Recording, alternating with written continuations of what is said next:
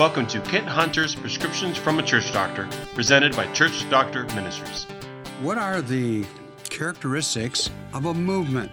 I'm Kent Hunter, and this is the second episode of our series about is Christianity an institution, a program, or a movement? Very important discussion for today, and in this second installment, we are looking at what are the characteristics of a movement.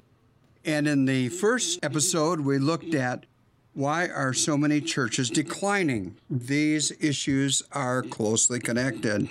So today we're going to look at the issue of what does a movement look like? What are the characteristics? And if you don't think this has something to do with God and the church, oh, wait till you hear this. If you look up the word movement in the dictionary, which I did, this is the definition. Think about this and think about your church. Here's a definition for movement: a motion or action of a person or a group, a series of organized activities by people working concertedly toward some goal. Now, I find this really interesting because in every church we consult, we ask the question, what is the primary purpose of your church? We could have said, what is your primary goal? What is your key goal, objective? That would have something to do with a movement, wouldn't it? Jesus was very clear about this. He made disciples, and he told those disciples to make disciples of other people. He demonstrated how you do that one-on-one relationally, teaching, living, watching, participating, doing ministry.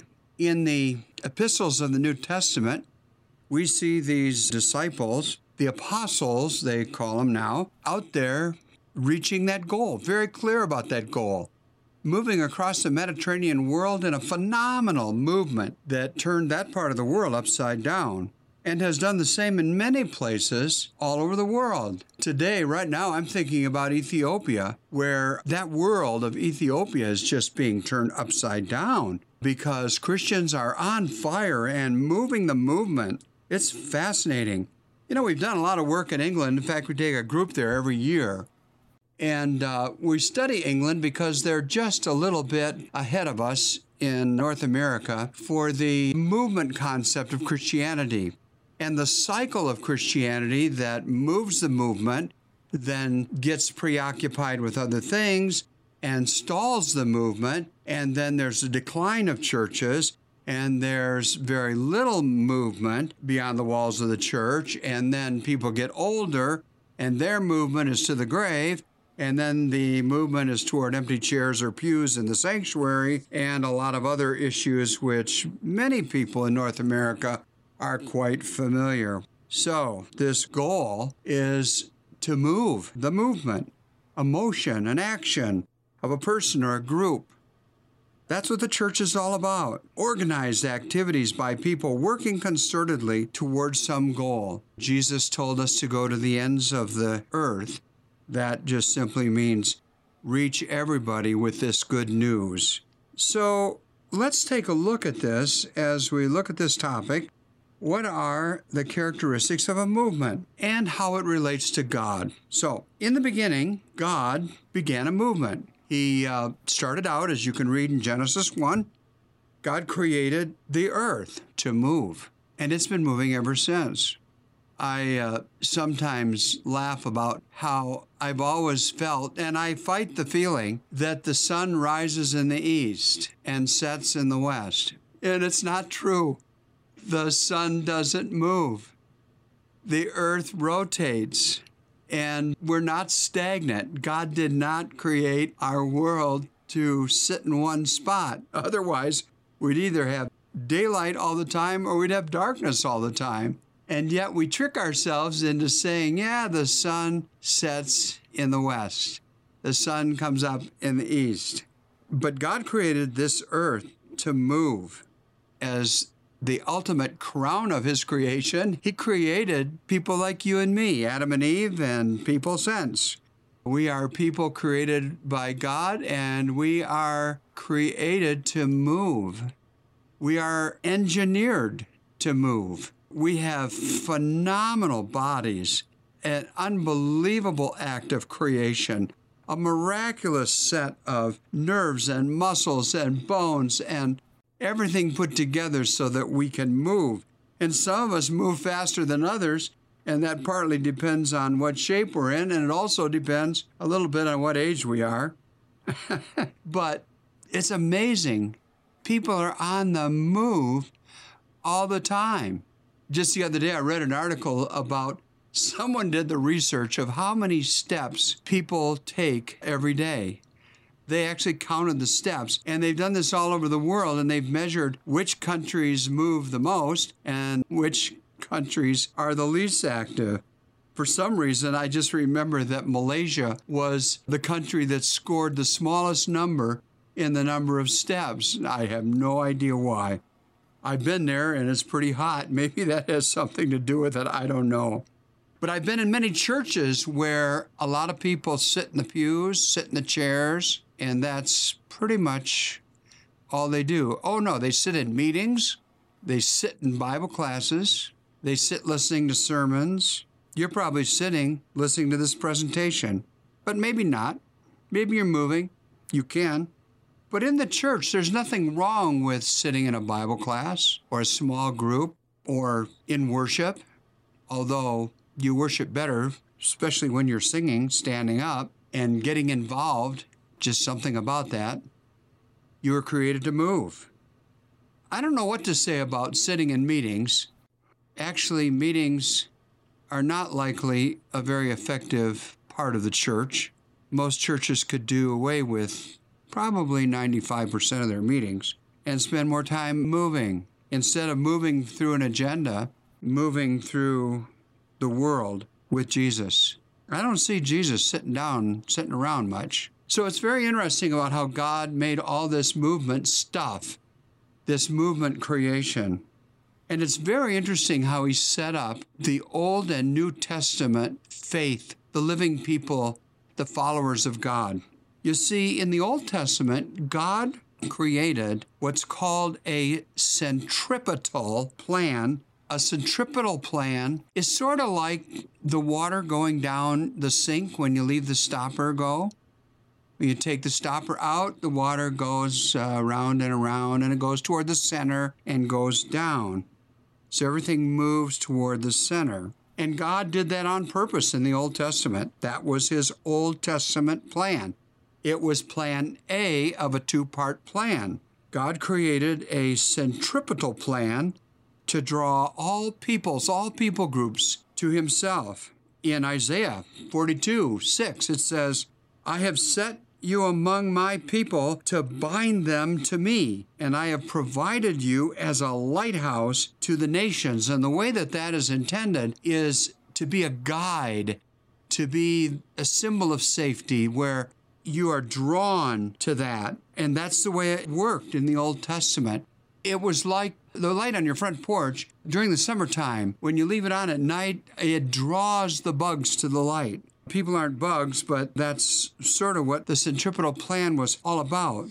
You see, God set up Israel as his people, and he set up Jerusalem as the capital of his people.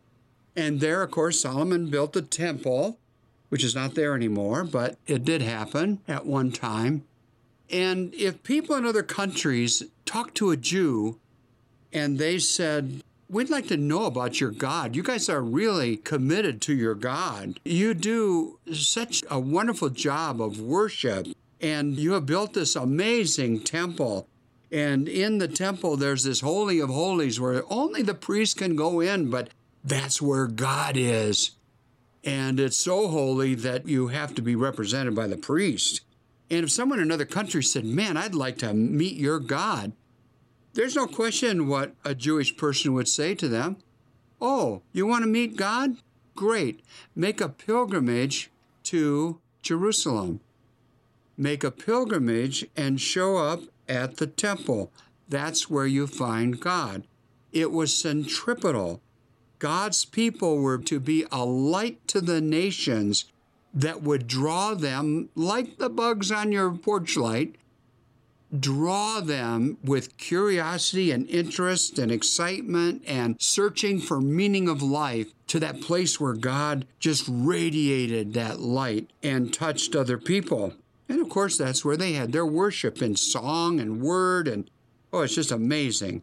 One of my greatest experiences in life was to visit the great synagogue in Jerusalem. It's the sort of center place now that the temple is no longer there. And I attended with two rabbis from the United States, so they spoke English, thank goodness. And one was Reformed and one was Orthodox. They sat on either side of me. Now, who's ever had the chance to do that? I didn't really understand the value of that experience at the time, but that's where they worship now in Jerusalem, called the Great Synagogue. And that's where it's supposed to all happen. And it was very different, I must say, from anything I had ever seen before. But it was just wonderful to be there with two experts from different perspectives, the Orthodox and the Reformed rabbi, both explaining to me what was going on. So basically, as it says in Isaiah 49:6, I'm setting you up as a light for the nations so that my salvation becomes global. That's what Isaiah says. And that's, of course, Old Testament. And so that's the kind of centripetal movement. And so in stage one of God's big plan, it was, y'all come. As they say in places of the South, y'all come. It's a centripetal magnet strategy drawn to where God is, where God lives, where God shows his presence. And there, of course, was the Ark of the Covenant and all the great stuff that were symbols of the power of God. And then there's stage two. There was a stage two, kind of an in-between. And no one expressed it better than Jesus, who said in John 12:33, and he was talking about his crucifixion, he said, and I, as I am lifted up from the earth, that's a reference to being lifted up on the cross. And I, as I am lifted up from the earth, I will attract everyone to me and gather them around me. And John explains in his gospel that Jesus put it this way to show how he was going to be put to death. And so what is Jesus saying? He's talking centripetal language. I will attract, I will draw everyone to me and gather them around me. But Jesus also said, and this is in the context of the same verse, we looked at John 12:33 now in the context, John 12:25-36, it says, Jesus said, for a brief time still, the light is among you. He's talking about himself. Walk by the light you have, so darkness doesn't destroy you. Because if you walk in darkness, you don't know where you're going. As you have the light, that's as you have me, Jesus said. As you have the light, believe in the light. But then he turns this whole thing upside down, inside out, right side up, and he says, then the light will be within you, shining through your lives. You'll be the children of light. So now Jesus in this transition is saying, yeah, I'm the light, but guess what? Now, as you believe in me, you're the light. And everywhere you go, everywhere you move, the movement, everywhere you interact with other people, you shine that light. Oh, don't you remember as a kid? I do. This little gospel light of mine, I'm going to make it shine. I'm going to make it shine. All around the neighborhood, I'm going to make it shine. That's about as close as most Christians ever got to being active movement witnesses, is singing that song in Sunday school, I'm sad to say. I sang that song as a kid, but for a long time, I had no clue what it was about. Even as I studied for the ministry, I'm sorry to admit that. Sorry for my seminary, sorry for the time in the world that churches exist now. But we sang the song, but never moved the movement. But then comes stage 3, and it's not too late. It's not too late. And that is the go strategy. Stage 3 is the go strategy. Jesus took the movement to a whole new level, and it went from centripetal, like water going down the drain, to centrifugal, like if you put an object on a string and twirl it around and around and let go and it flies out and goes somewhere else because it's got the power of what we call centrifugal force. And so Jesus in the Great Commission says, go make disciples, not y'all come. Don't come to a certain place. Don't come to a certain temple, but go. Go make disciples. I love it in the Message version of the Bible. Go is translated in the Great Commission. God authorized and commanded me to commission you, go out and train everyone you meet, far and near, in this way of life, marking them by baptism in the threefold name, Father, Son, and Holy Spirit. In another place, in the book of Acts, some of the last words of Jesus, and when the Holy Spirit comes on you, you will be able, you will have the power to be my witnesses. Yep, in Jerusalem, like always, but all over Judea, the area around there, and Samaria, cross-culturally, and even to the ends of the earth. That means everybody. Go, therefore, and make disciples of all people. So the concept of what has happened in the church is that the mission, y'all come, has turned to y'all go, except one exception, most churches. Most churches, in the minds and in the worldview of the wonderful Christians who love the Lord, worship Him well, but aren't very good at outreach, is y'all come. That the church is a destination, not the launch pad.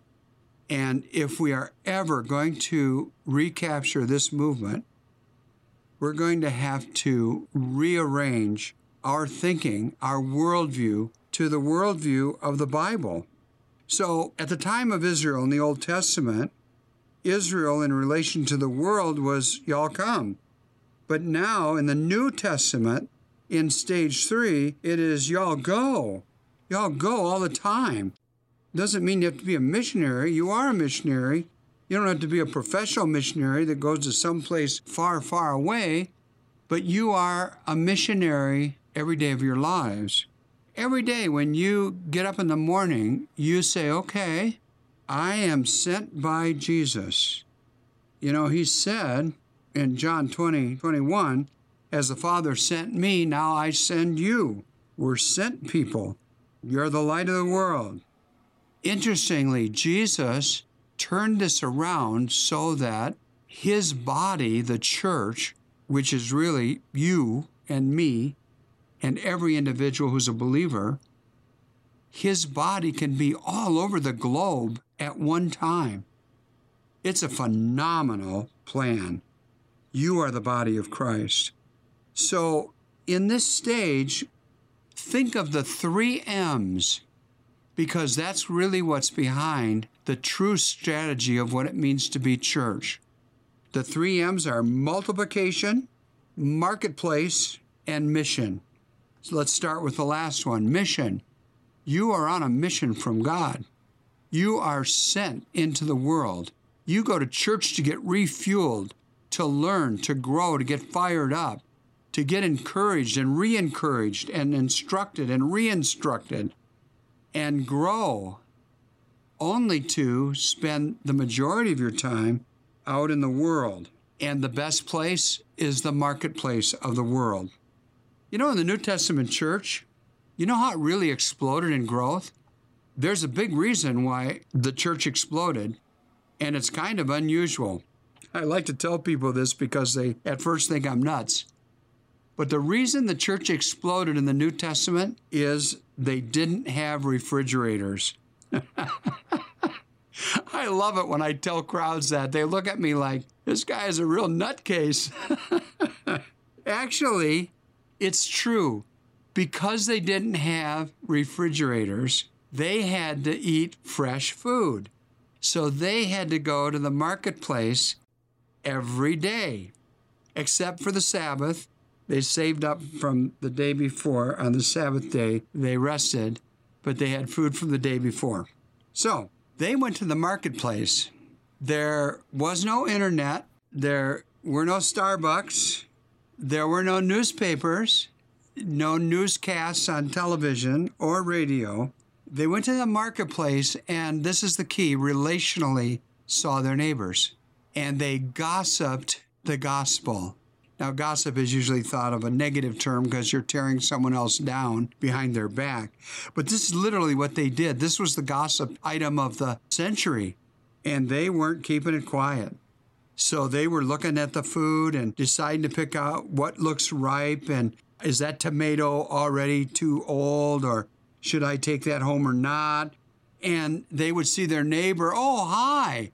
Hey, I want to ask you something. Have you heard about Jesus from Nazareth? Did you hear about the resurrection? Did you hear about all those people that were fed in the wilderness with just a couple of loaves and some fish? Did you hear about that blind guy that can now see? Yeah, he's over there by that pool. These people were just ecstatic, and they gossiped the gospel in the marketplace. So they were in mission. Today, it's no different. Your marketplace is a little different. It's your social network. It's the people who are on Facebook with you. They are your friends. They are your relatives. They are your neighbors. They are people you see when you go to the marketplace on a regular basis. The mechanic that works on your car. They are fellow students if you go to school. They are fellow workers at work. That's the real target number one as the people of your church go into the marketplace. And that's what it means to be in mission. And what that means is that the church grows through the people who are out there in this centrifugal force that is going out there and is just catapulted from their weekly visit to the church, maybe bi-weekly, and maybe 2 times a week, and maybe they catapulted out into the marketplace to share good news, and it's exciting news, and they want to share it. But sadly, today, we leave the church so often on Sunday morning and go have chicken dinner at the local restaurant and maybe hash over the sermon, and that might be the end of it. And we might have a Bible class, but we meet at the church, which is not the marketplace. We do way too many things at the church. Therefore, we build our churches way too large. Therefore, it just takes a big hole out of our budget. Therefore, we don't have enough money to do missions. Do you see the cycle we're in? It's an Old Testament pattern. So, to sum this up, as we talk about this issue of what are the characteristics of a movement, you just got to put this profile up against your church, because so many churches are postured in an Old Testament approach. Come to church, do it my way, learn my language if you do come to church, like my music and the way we do it, rather than being sensitive as centrifugal movement people. Well, that's going to lead us to our next episode, and that is, what does movement look like in your church? And you're going to love this one, I promise. I can't wait till next time. God bless you. Pass it on to someone else. We love you, and God loves you. Move the movement. It's the greatest investment you can make in your neighbors, your friends, your relatives, where you work or go to school. Move it. You have been listening to Kent Hunter's Prescriptions from a Church Doctor, presented by Church Doctor Ministries. If you've liked this episode, please leave a review on Apple Podcasts and subscribe to hear future episodes. Check out Kent Hunter's new book, Who Broke My Church? 7 Proven Strategies for Renewal and Revival, available now wherever books are sold.